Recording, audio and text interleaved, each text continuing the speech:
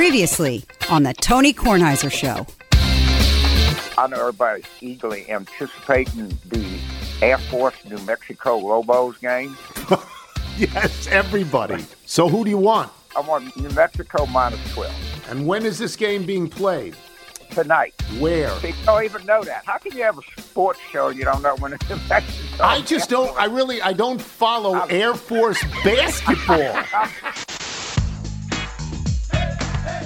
The Tony Kornheiser Show is on now. From Josh Cohn in Bryn Mawr, Pennsylvania, near Philadelphia. Why exactly am I checking the Air Force New Mexico score at 11 o'clock on a Friday night? I was too nervous ahead of the Eagles game. From Steve Reish in Alexandria, Virginia. Although I've been listening to Tony since the 570 evening rebroadcast, this is my first email to the show so that I can report my own David Aldridge moment. I was listening to Friday's show. I was on my way to see my first New Mexico home game since I moved to D.C. 35 years ago. Imagine my surprise when Carville dropped Air Force versus New Mexico as his blue plate 2 times pick. I said to myself, I know that game. As the game progressed, I found myself more concerned about whether the Lobos would cover than about the game itself. Yes, the Lobos are now coached by Richard Pitino, and Jamal Mashburn Jr. is an exciting talent. But damn it, this was a blue plate 2 times pick. As the clock ticked down and the Falcons kept fouling, my hopes rose.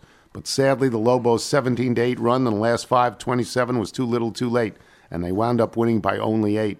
My only consolation was that I got to be a witness to history, seeing Carville's first blue plate loss of the season. That wasn't it? It was, yes. He was 20. He had gone 20-0, not 20 different bets. Now he's 20-2 as he lost that game. You know, I think got on that game early was Ari Melber. Yeah, I think he got on that game. Oh, by the way, I never properly thanked Terry Gans was the little that sent us in that audio clip. Oh, that's very nice. Thank you, Terry. From Joseph O'Hara in Oakland, California, but always of Norfolk, Virginia, on the March 3rd, 2021 show. You all started it out by reading my email about how I ran over a stop sign and my sister was the one who's teaching me how to drive. Michael, upon listening to the story, went on to say, coolest sister ever. She definitely was. I'm thankful that you all read this email on air and to hear it again and again as my sister unexpectedly passed away at the beginning of January. And just hearing that story and hearing Michael say those words brings me a little bit of joy. And I got to play it one night for my mom, and she got a laugh out of it, if only for as she remembered that day. Isn't that nice? That's sweet. So very sweet. Lovely. It's just so sweet. As for the current shows, it just so happens that in the days following my sister's passing, one of our cousins brought over a cake for us, and one of our dogs ate the cake. Of course it did. A couple of days later, I was watching the dog go to the bathroom. It was having a hard time. Lo and behold, it was trying to lose the plastic wrap that had been on the cake. Had to go and pull it out of the dog. Final thing I'd like to add, it's been nice to hear you, Dr. Tony, talk about your experience on the tall ship, as that was my career for the better part of 11 years. While I never got to sail on a vessel as large as the one as you sailed on, I did manage to sail on both coasts of the United States, plus all of the Great Lakes in Hawaii. That's very, very nice. It's lovely. I have delayed starting the show about football games because one football game didn't exist. Yeah. I mean, this is what happens in sports. It's not scripted. It's spontaneous. And the 49ers, who were down to their third-string quarterback, lost them on their first series in the game. It's a good thing they got McCaffrey. Right. And then they went to Josh Johnson, who was simply awful. He was awful. And they had no chance. The only chance they had was if their defense could win the game. And in the Eagles, their first drive was lovely. Went right down the field, the Eagles. In their most important drive, the drive that made the game 14-7, the 49ers defense did everything it could, and they kept getting called for penalties on third downs and things like that. And the other unsatisfying part of that game is the first touchdown that the Eagles got helped along 4th and 3 by a 4th down pass, and it's not good. Yeah, it's incomplete. It's not good. Where are the people on the 49ers looking at the replay? Well, here's the problem. There was no replay. Where's New York? Yeah, where's New York on that? Where's New York? I mean... Because they went to commercial break, right? There was time. It wasn't... Well, maybe it wasn't. Maybe no, and you're getting hand signals by a receiver who knows that it wasn't a catch. San Francisco got hosed. Yeah. And they got hosed repeatedly through the game. Should they have won? No, they had no chance. They had no chance of winning. And I say this as someone who picked them. They had once Purdy went out, they had no, what are you going to, you're down to your third string quarterback. Now you have a fourth string quarterback. There's 32 teams in the league. A fourth string quarterback means that there's 100 guys ahead of him. And Josh Johnson was in Washington for an hour and a half. It's like watching no Waterboy. Bobby Boucher got to that quarterback. He's just no good. Yeah. So that game doesn't matter. The other game was a good game. It's decided on a roughing the passer call. Wilbon will tell you, he'll talk all the time about pretty boy quarterbacks, which is his code for Tom Brady and maybe Aaron Rodgers. Because he doesn't like Tom Brady. He concedes how great Tom Brady is, but doesn't like Tom Brady. Well, Patrick Mahomes is a pretty boy quarterback at this point in his career. I think that's a roughing call. I think that's a fair call. But I also think that Patrick Mahomes gets the benefit of calls that other people don't get. Josh Allen, for example, big, strong guy Josh Allen, gets hit pretty hard. Now, this is what happened with Roethlisberger and Cam Newton all the time. They got hit pretty hard. They didn't get the benefit of calls, even though they were star quarterbacks. Josh Allen, star quarterback, doesn't get the benefit of calls. But Patrick Mahomes does, and deservedly so. You have never heard me say anything on the show in the last 5 years other than Patrick Mahomes is the best football player on the planet. Doesn't mean he wins every game. Doesn't mean I want him in every game. I don't want him if his ankle's 60%. But he's the best football player on the planet, and he won that game. That was a pretty good game. Yeah, I would say there are some reffing calls leading up to that are the issues. And what's interesting is you saw when Cincinnati was going to throw the challenge flag, and they didn't have to because the powers that be stepped in and did not let this happen again. No, it was interesting. You watch Mahomes and Romo kept coming back to this about how when he's forced to stay in the pocket and can't just run around, he actually was able to get some bigger completions out of it. He zipped it a few times. I think every quarterback is going to get that benefit on that call. Yes. Where it is, in terms of how the game's going to end. But you do wonder if the injury, the high ankle sprain, does affect the way that refs want to look at, somebody like Mahomes and his abilities. I think they want to protect him a little bit, and I think he's earned it. See, this is how I feel. I think certain people have earned it. Gosh, you get in both games, you get nervous watching Hurts running the ball at the end of the game when he didn't really need to. Yeah. And Mahomes, after he lost the ball and then, a couple drives later, it looks like he has the entire weight of the world on his body. By the way, about the Eagles, and I don't know what the opening line is, the Eagles have outscored two teams in the playoffs, I think 69-14. The Eagles are killing it. Like, the Eagles are killing it right now. They are. Yeah, but won't there be some pushback saying they haven't been tested yet, so you don't really know what you're dealing with? Maybe. Philadelphia giving 2. Philadelphia is the favorite. Yes. Okay. It surprises me a little bit because Mahomes' ankle will be better by then. Yeah. And the AFC is deeper than the NFC, but we'll see. I wanted to talk about the tennis just briefly. I'm not going to tell you who won because it's over. The Australian Open. Djokovic won. I don't know in the women's draw. I don't even know who won the women's. Arina Sabalenka won. And she's won that's her first? She had never been to a finals before. She'd been in the semifinals a number of times, but this is her first trip. But we don't win. We don't know. Okay. I'm just going to say this about Djokovic. Is this his 10th Australian Open? I believe so, yes. So when you stand around and you say that Djokovic is the best player ever, because he's now tied Rafael Nadal for 22 majors won. When you make this argument, as many people will do for Djokovic, I want you to just consider this. He's got 10 Australian Opens. That means he's got 12 other majors. 12. Nadal's got how many French Opens? 14? Yeah, I'd have to check that. Nadal's got, let's say, I think it's 14 French Opens, loading up on the French, because best clay court player of all time. That means he's got 8 others. How many does Federer have? Federer's got 20. Yes, I What's believe his 20. best one? His best one was Wimbledon. How many? I want to say 8 or 9. That many? Yes. I think you should take away the person's number one wins and see how many other majors. Because I think if you do that in the women's draw, I think you'll see that Serena and Graf have the most balance. Yes, they did. So 8 Wimbledons for Federer. And how many altogether? 20. So that gives him 12, the same as Djokovic. Yes. Right? I like the shape of your argument about trying to define greatness as to how you might play on something that's not your best surface. Yeah. But it just shows you that these 3 players are always going to be, They're great. tied together as stars. They're great. And you look at the timeline, if someone comes just a few years before you and you're able to feed on that one major, that it does affect your ability to, it's sort of the Tiger effect where you have to try and take that out and see what you're able to do in spite of that one single obstacle. The reason I bring this up is because when you debate who's the greatest female player of all time, everybody says of Margaret Court. Well, she's got 15 Aussies. What's that? Back when no one really went and played that. Right. So, I mean, it got me to thinking, as I'll do anything to keep Djokovic from the top line. Right, that's the crux of this argument. I concede that. So I came up with this exotic formula to see if I could knock him down a peg. So he would be even with Federer. Yeah, and 14 French Open titles for... 14, that's what I thought. Yes, so you're 14 right. out of 22. Yeah, and he did, I will say this about Nadal, he did win everyone at least twice. So he just dominated the French Open. Well, the three of them have. Yeah. They've won it. Well, no. Federer only won the French Open just the once. Oh, is that okay? Yeah. Okay. Yeah, to extend this, we should do the Nicklaus thing to see how many seconds they have or who they're Nicklaus losing had to in the 18 finals. wins in 19 seconds. Yeah. 37 top twos. Please. I don't think only a fool would argue against Nicklaus at that point.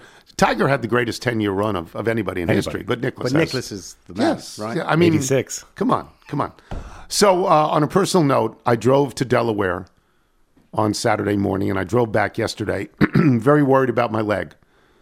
Stopped extra times on each trip to walk the dog around the parking lots of Royal Farms, which is one of the things Royal Farms are good. They're large. Yes. And you can walk a dog around a parking lot just so that you can get enough steps in that you feel now, that... do you go to different Royal Farms every trip, or have you marked your territory that you want to visit the same one Same at this two. one spot on the highway? Same two. The one...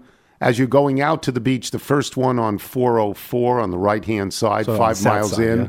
And then the one at the end of the first little town, which is Greenwood. Okay, before Ellendale. Yeah, right on the right-hand side as well. And I do that, yeah. And then I cross over coming back. And you don't want to go across traffic. Well, what happens is it wastes a lot of time because you got to wait for a long light to get onto the other side. But I'm happy to do it. I walked and I was very worried yesterday, but the second half of the trip was totally stable. So I was fine. You know what was interesting? And this is a function of age.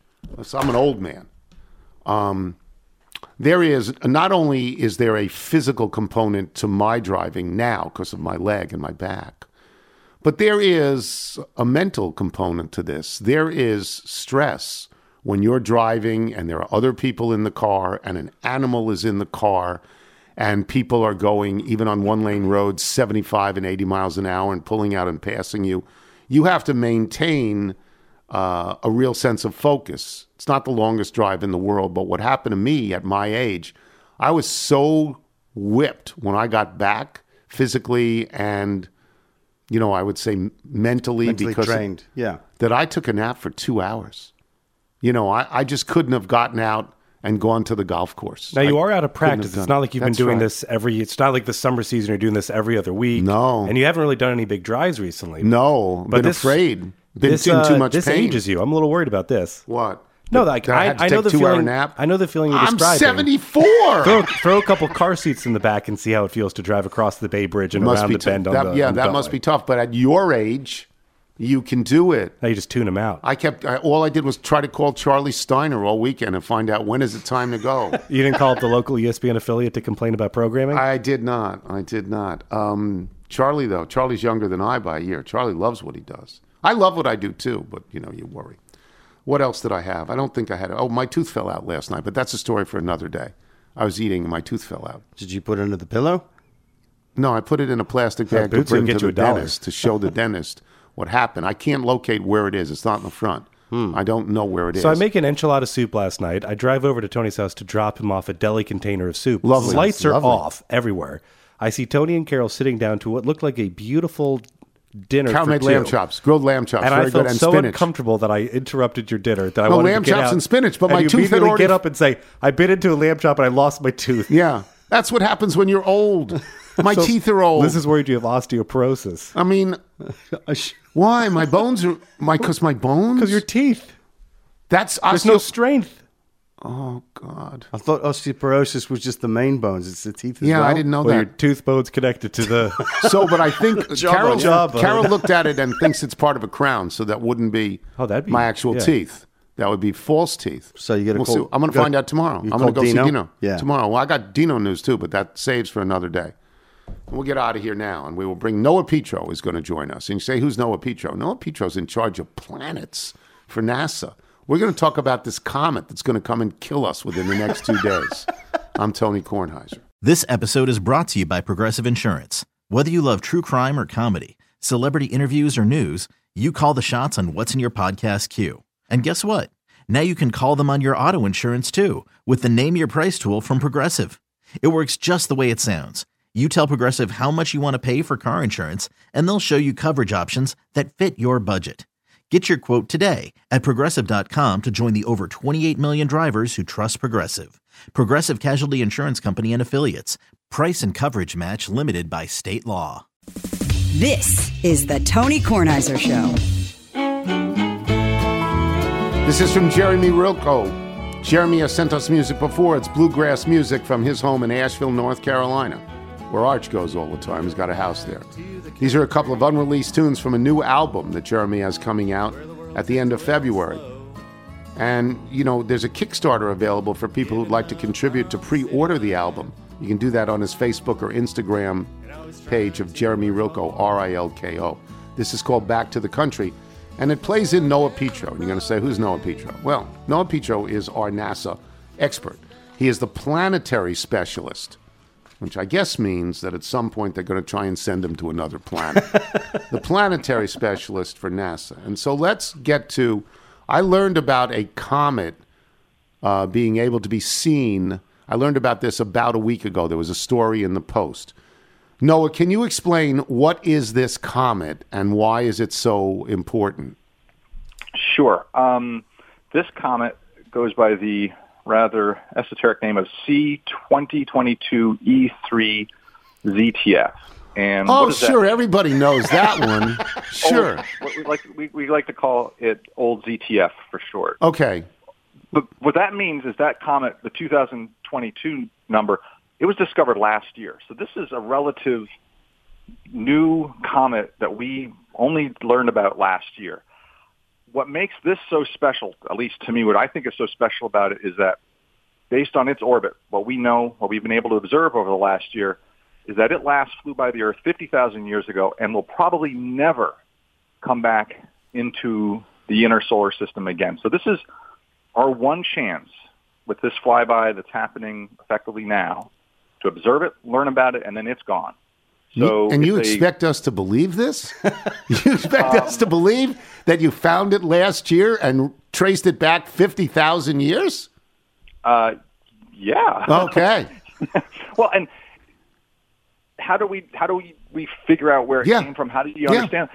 By watching it over almost a year now, you can see how it comes into the sun, how fast it's going. It is going right now 90 times a speeding bullet, 90 kilometers per second. It is going incredibly fast. And so based on that fact, it's going very fast. It's coming into the sun. We can trace it back. Okay, where did it come from? It's come from what we like to call the Oort cloud, out beyond Pluto, this area of our solar system that is home to weird objects like this. Okay. And so it is flying in incredibly fast, will fly by the sun and zip on out and basically achieve a speed that will potentially send it out of the solar system forever.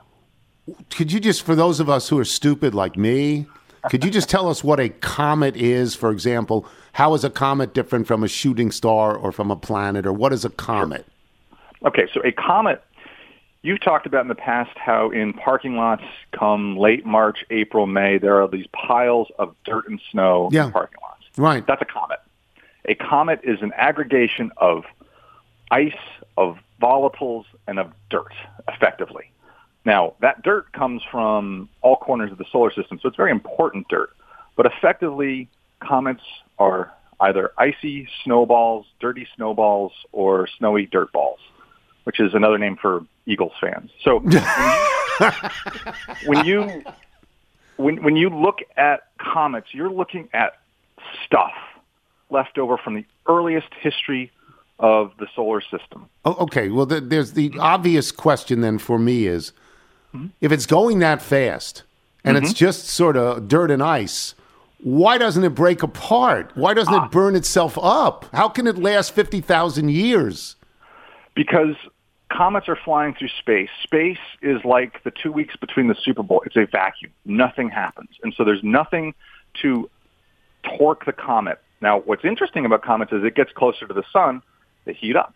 And so that heating can kind of loosen up material. And so potentially what might happen over the next few days as it gets close to the sun is it burps, it heats up, it starts boiling off some of that ice, some of that water. Right. And so they can become more active. And that's why we start seeing those tails come off of comets. And so the time when they get closest to the sun is the most exciting time in a comet's life because, hey, they start heating up. They start getting energetic. And so we might, over the next few days, see some more activity from this planetary interloper. Now, can we see this? If we have a clear night, can we see this, and where would we see it?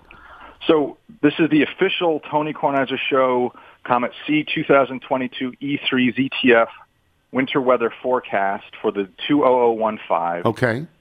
It's very hard to see with streetlights, with any light pollution. So I know you're very active in getting your streetlights turned back on, but unfortunately, those are the things that are going to make seeing this comet incredibly hard. If you have binoculars, you want to look to the North Star, which is at the end of the Big Dipper, and just below that, you might, with binoculars on a clear night, I know we haven't had that many clear nights in the D.C. area recently, you might be able to see it. It can be faintly visible to the naked eye if you're in a place that's very, very dark. So right. I don't know if Rehoboth is better, but for the next week is going to be the time to try to see it. In the next few days, it will be getting as close to the sun and Earth that it will be for the rest of its life. So this is the time right now to try to go out and see it. Why are you certain it won't kill us and take a left-hand turn and just bang into us? Why are you certain of that? Well, it did have the Eagles winning because it's a green comet, so I think it's not going to do anything until after the Super Bowl. No, again, its orbit is very well known right now. It will not get any closer to the Earth than about 32 million kilometers, so many, many millions of miles from the Earth. So it has no danger, no risk of passing the Earth. In fact, its orbit doesn't even take it within the Earth's orbit of the sun. And so there's no chance of this comet crossing the Earth, and certainly not until the Super Bowl. It's got some money on the Eagles already. Now, Noah, you think that it's never coming back? This is the one shot. You think it was here once before, and now the second time, and it's never coming back? Well, so never is a strong word. Right. Its orbit, if it does come back, it will be in millions of years from now. So its orbit is so irregular. Do you remember a couple years ago, NASA announced the discovery of this object that we thought came from a different solar system? Its orbit was so bizarre that it sort of passed through our solar system on the way to another. Yeah, and so this comet could become a similarly just get kicked out into the rest of the solar system, into the rest of the universe, and out of ours. Its orbit is so bizarre, particularly relative to other comets. We're used to thinking of Halley's Comet, which passes every 75.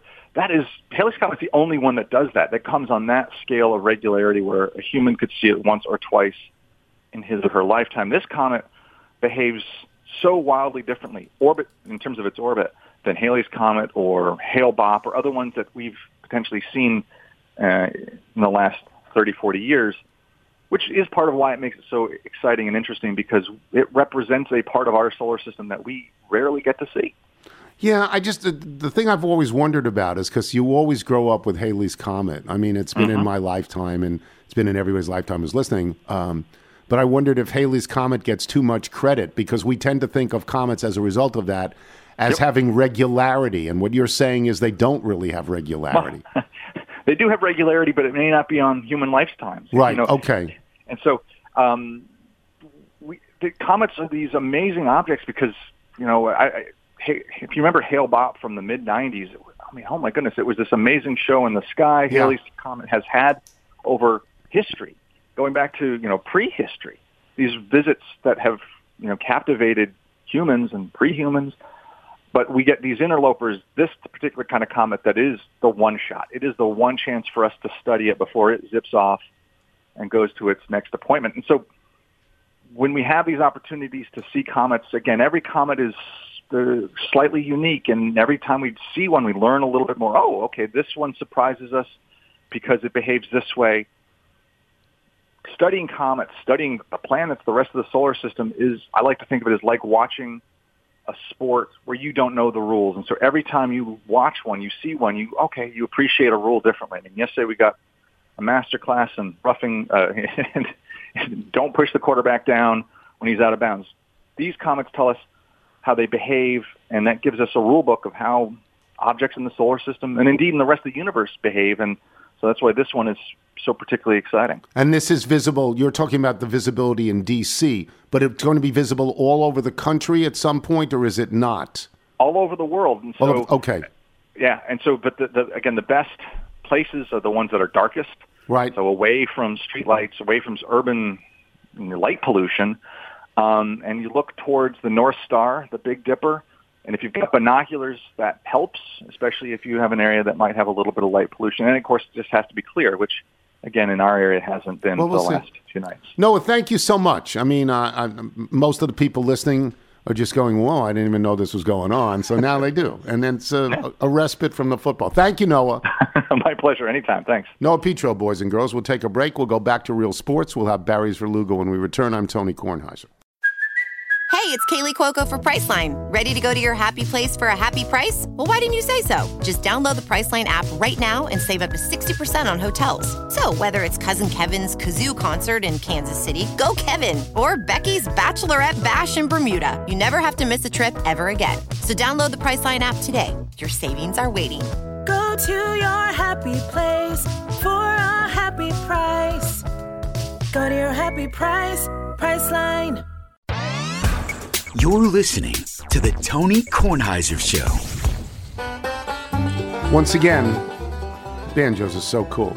Once again, this is Jeremy Rilko from Asheville, North Carolina, playing us his music. This is called Sweet Forgotten Love. Michael, if people like Jeremy Rilko want to send us their music, how do they do it? Send us your music by emailing it to jingles@TonyKornheiserShow.com. And after our most recent segment, do you remember the book Comet in Moominland? No, I don't. That's a book from my child, or many years ago, but I haven't thought about it in a long, long time. Check that out. That's fantastic. Barry's Verluga joins us now, and let's just talk about the job of being a sports columnist. And let's say that you were at both games yesterday, because you're familiar with both games. I always sort of think that losers are more interesting than winners. But I don't know that I would have done that in both games. What was the column in your mind on the first game?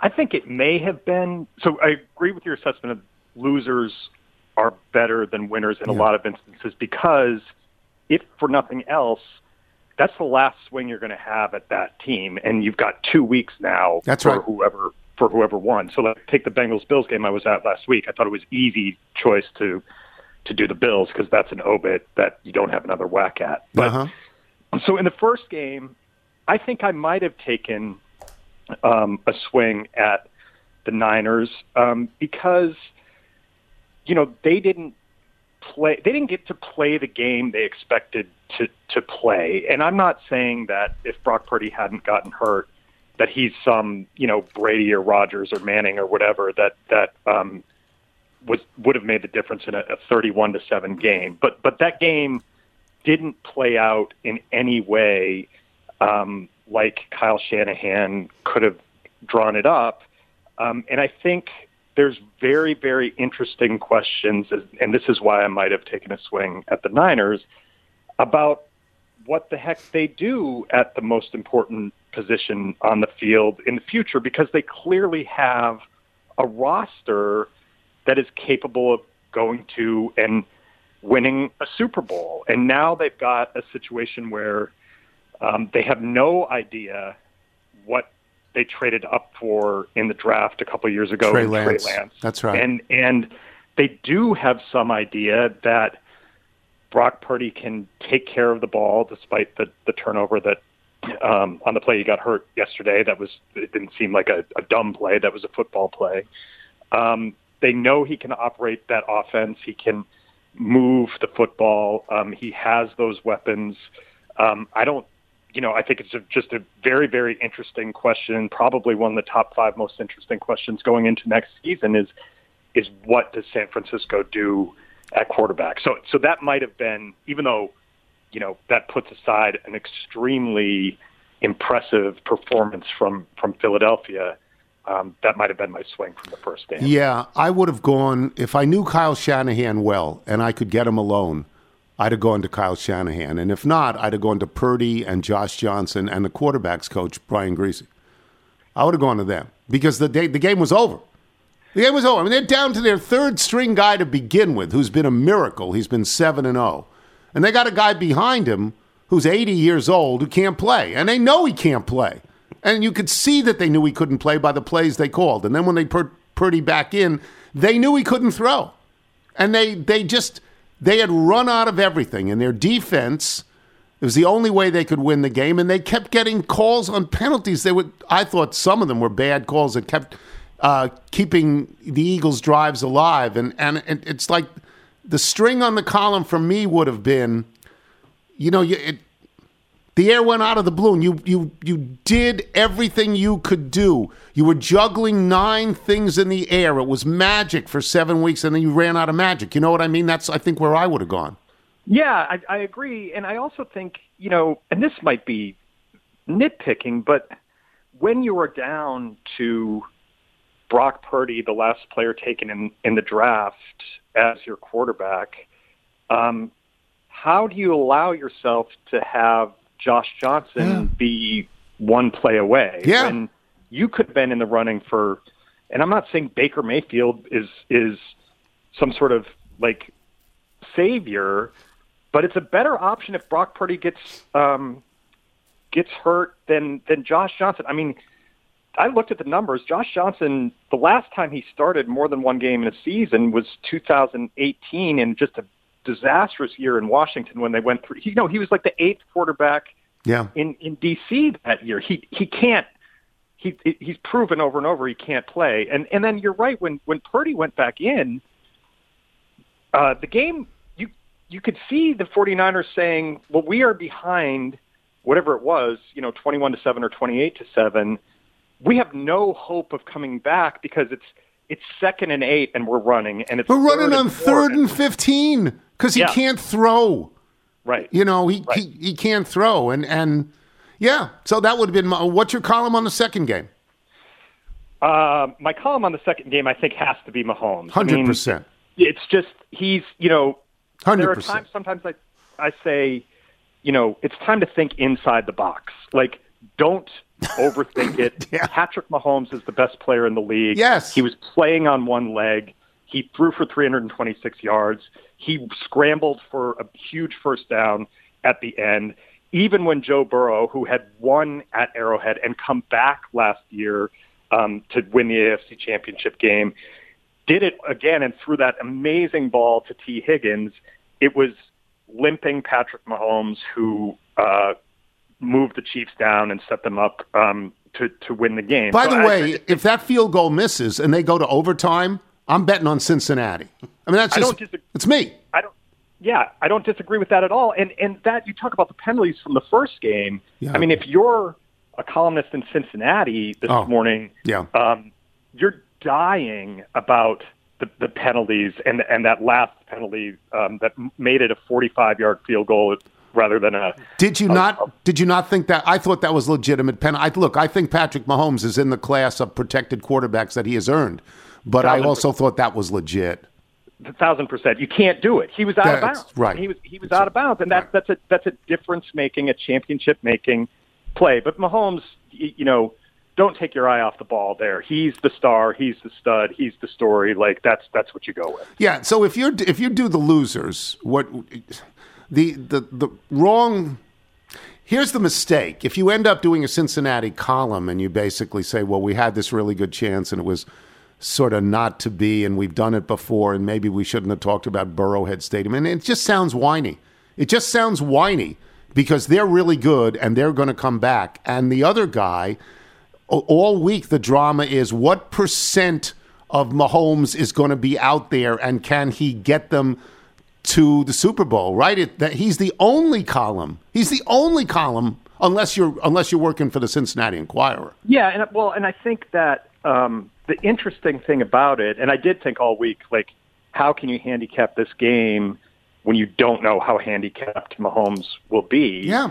And I think the answer ended up, and one reason that this would be the column was he was significantly hampered. You could tell that he was limited. He didn't have the burst. He could not push off. There were some throws that were affected.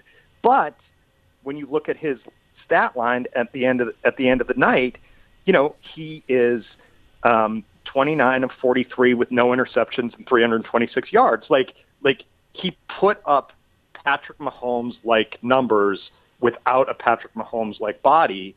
And that is just, when stars will themselves into star-like performances when they're not at 100%. I mean, that's a walking, living, breathing column that falls into your lap. Yeah, I totally agree. I mean, I think that that's what you have to write. The first game, there's nothing there. I mean, there was just nothing there. The game was taken away from you by what happened to Purdy. You don't have a chance with it. The second game is a little bit better. I was curious. It apparently Philadelphia, and it's 2 weeks away, but Philadelphia opens up as a 2-point favorite. Philadelphia looks very good, and they had a wonderful year. And when Jalen Hurts was their quarterback, I think they're like at this point 15-1 or something like that, with Jalen Hurts as their quarterback. But the other guy is the best player on the planet. Amazing. Yeah, he's the best player on the planet. And you can, what do you do in the lead up? I mean, you write about Andy Reid because he's coaching against his old team. There's a bunch of things you can talk about. You talk about Nick Sirianni. You talk about the owner at Philadelphia firing a really good coach because he wanted Jalen Hurts to start. There's a lot of internal drama. But ultimately, Barry, it's about Mahomes again to me, right? Yeah, and third Super Bowl, trying to win a second one at such a young age. I mean, 27, like this, it's been established. He just played in his 5th straight AFC championship game. Yes. But I think what you're wondering about as you move to this Super Bowl, and won't be decided by whether he wins or whether he loses, is, how transcendent is he going to be? Like he's fully developed, a fully formed character, a master of the offense that Andy Reid has put him in and Andy Reid has designed for him. He has power in that they signed him to essentially a lifetime contract.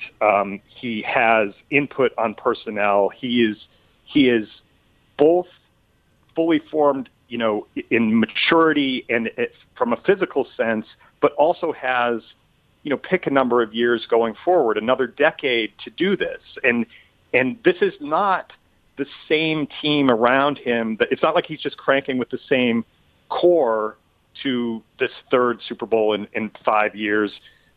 Different pieces have been moved around. Now he does have Kelsey, and it's not like everything has changed over, but he's the focal point, the fulcrum, not just for the Chiefs, but in some ways for the whole league, because he, in that debate that you could have had, and I think we talked about a few weeks ago, like, how do you rank the quarterbacks in the AFC?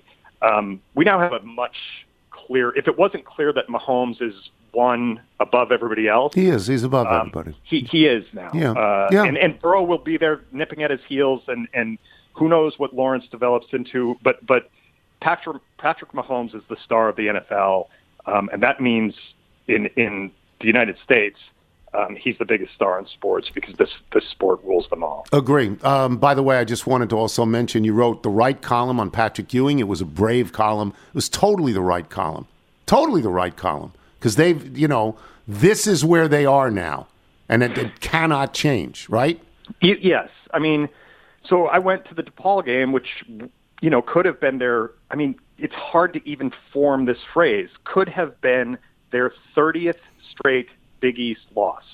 They, Georgetown, and Syracuse, and to a lesser extent, Villanova, and Providence, Boston College, and whatever, they formed what was a defining college basketball conference 40 years ago, the Big East. It was badass, and those games were events, and they are so far from that now.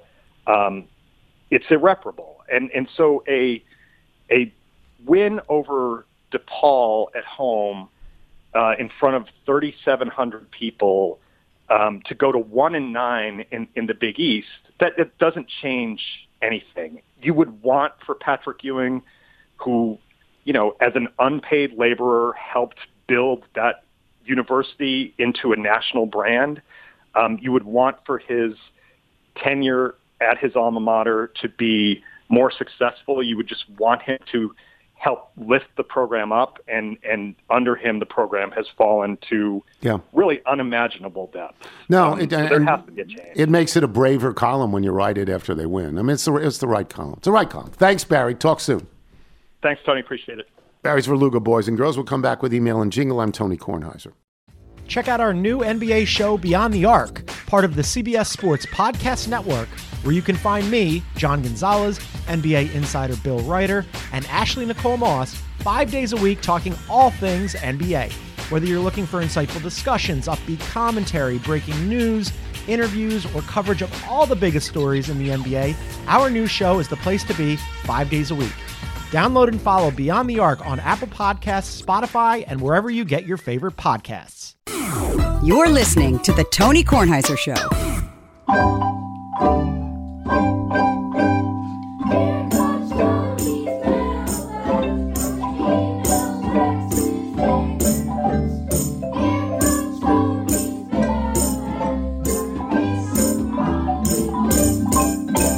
This is sent to us by Joe Ferrand in Orlando, Florida, who writes, I'm an elementary school music teacher at Spring Lake Elementary in Orlando, in the Orlando area. After years of listening to various renditions of your mailbag jingle, I finally decided to record my own with my students.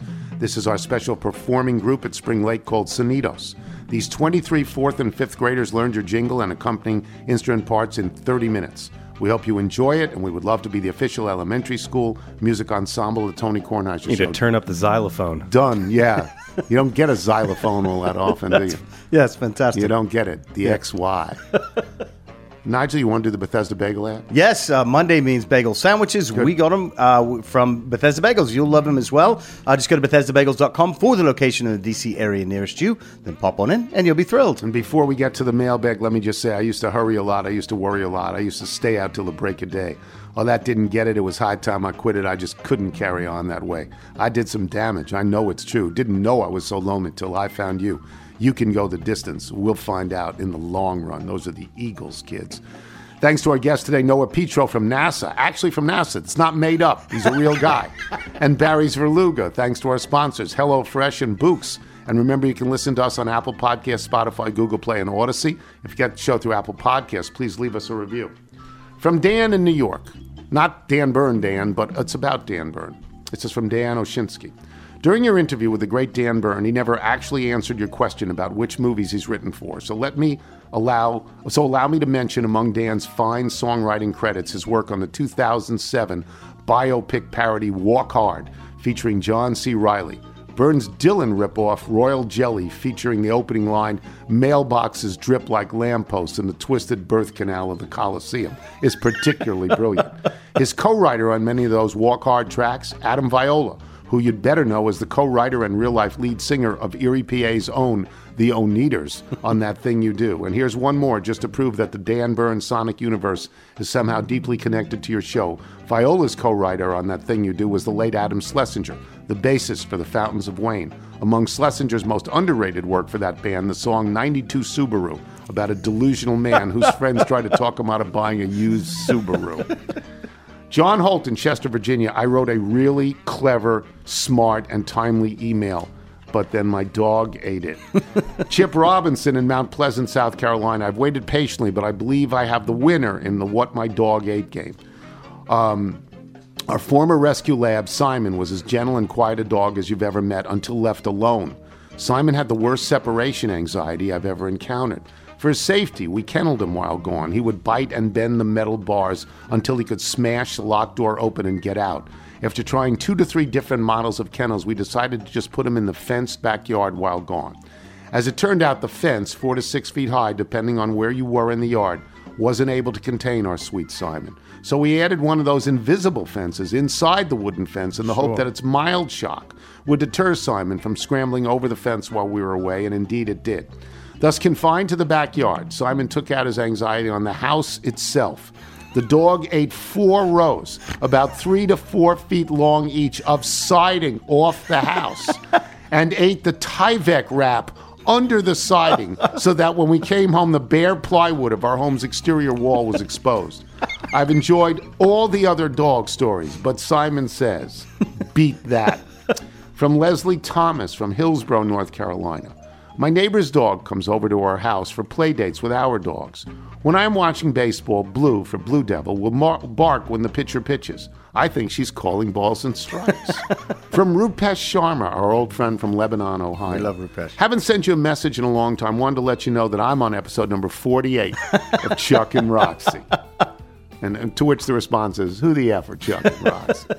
From Andrew Vogelin, Spokane, Washington. While I always get a little giddy every time an email of mine gets read on the show, I wanted to issue a small correction on my email regarding betting with Carville.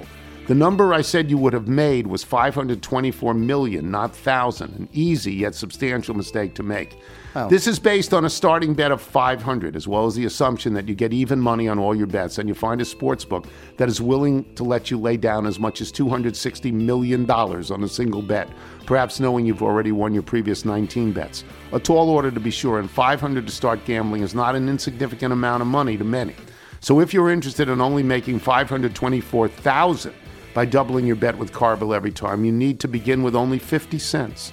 An achievable starting position for any of the degenerates who listen to this fine show. Most unfortunately, I've not been betting with Carville and have thus not achieved generational wealth this year, maybe next year. But would you have put it all down on the Lobos? Would you have had to let it ride? If you let it ride, on a double blue plate special. From Jim in Lutherville, 4 words for you, Tony. Talenti double dark chocolate. 3 more words. You are welcome. That's ice cream? You're going out there today, aren't you? Talenti, yeah. Is it ice cream or gelato? It's ice cream. I think they might have some gelato. Or is it gelato? Gelato is too icy for me. Okay. You know, I'm not a gelato guy. Too icy. Let's unpack this a little bit. bit. It doesn't have a milk component. Okay. That's what I mean. It's like all ice to me. From Damon in Seattle, Washington. On a recent episode, you mentioned Hugh Jackman amongst your favorite Broadway performances. I said it was my favorite completely in The Boy from Oz, Hugh Jackman. That's 15, 20 years ago. I was in New York City for the U.S. Open in August. I was fortunate to see you in The Music Man. He's a terrific film actor, but his theater performance was even better. I assume he'll do another Broadway show at some point. He's a must-see on stage. So you have to realize this. He plays in musicals. Yeah. Like, he's not Wolverine. No, he's a that's not he's what a he five-tool does. Player. Yeah. Yes. He's Willie Mays. he can do everything. But I think that ability to capture that character is why he can be so big on the stage. Yeah. The Wolverine thing. Yeah. He knows how to do that. From Josh Barber. Since you mentioned you've been inundated with emails about dogs eating foreign objects, I wanted to share my experience when I was working at a fish store in West Hartford, Connecticut as a 17-year-old. A mother and son came running in, hastily speaking panic Spanish and presenting a Tupperware container with concern written on their faces. I opened it to find a chubby goldfish with a rather large pebble stuck deep in its mouth. Goldfish are known to graze the bottom of their tanks looking for food, and this one must have mistakenly gobbled up an entire pebble. It was not coming out on its own. I thought for a moment, grabbed a nearby paperclip, fastened it into a hook, scooped the fish into my palm, and was able to pry the pebble out of the goldfish's mouth. They were overjoyed, tried to pay me. I refused. While this might not be at the level of gallantry that is bestowed upon the athletes of the Patriot League, I'd like to think it counted for something. Yes, it does. If you're out on your bike tonight, everyone, as always, do wear white. Expired. Thanks, Aunt Bonnie.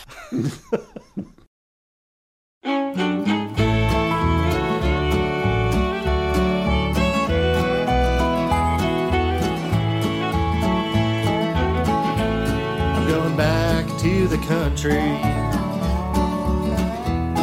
where the world turns a little slow. Giving up on the city life and always trying to earn more. Left my love down on Broadway, closing down all the bars. Now I spend my time staring out at all the stars.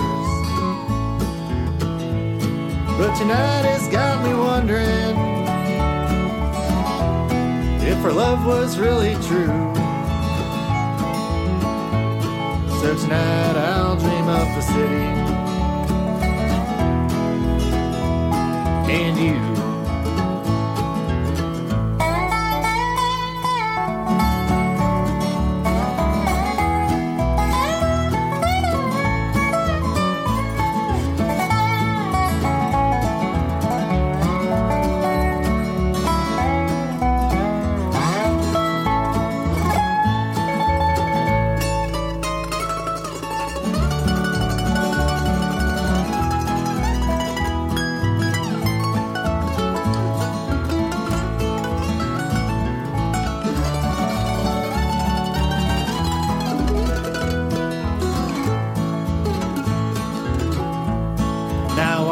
By the river,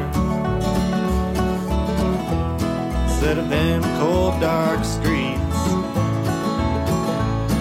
and I don't see you anymore, except for in my dreams.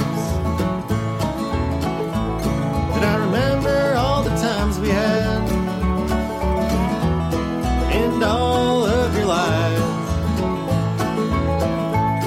and I don't dream of you anymore, but I sure hope you have a good life.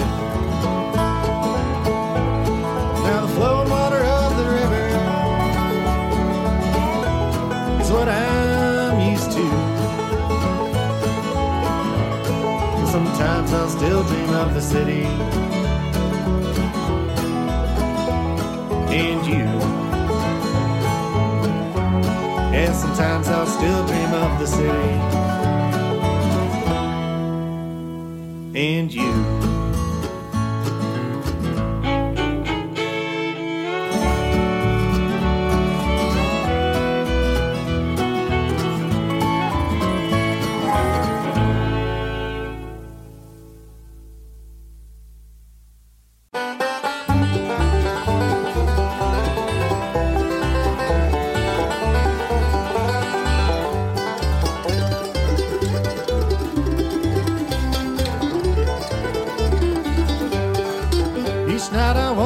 You are my old sweet forgotten love, as the sun sets slowly in the sky. Whatever happened to our love that was as true as the sky above, now it's falling apart right before my eyes. But I can see the stars twinkling in the moonlight, but that doesn't help erase your memory. Now as the moon rises in the east, I wonder if you at least are thinking and weaving over thoughts of me.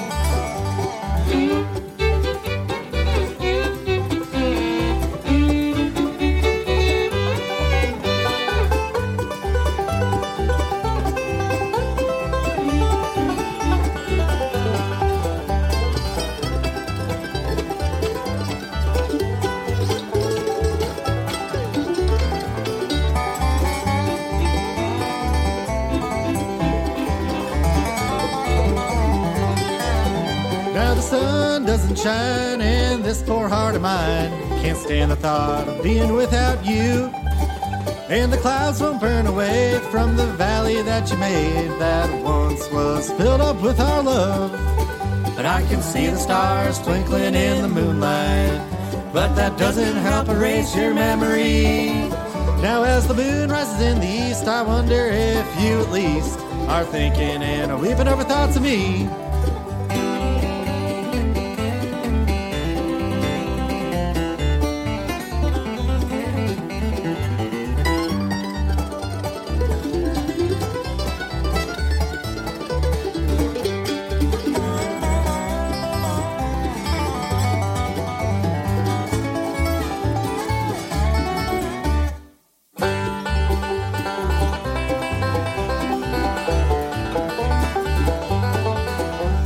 See the stars twinkling in the moonlight, but that doesn't help erase your memory.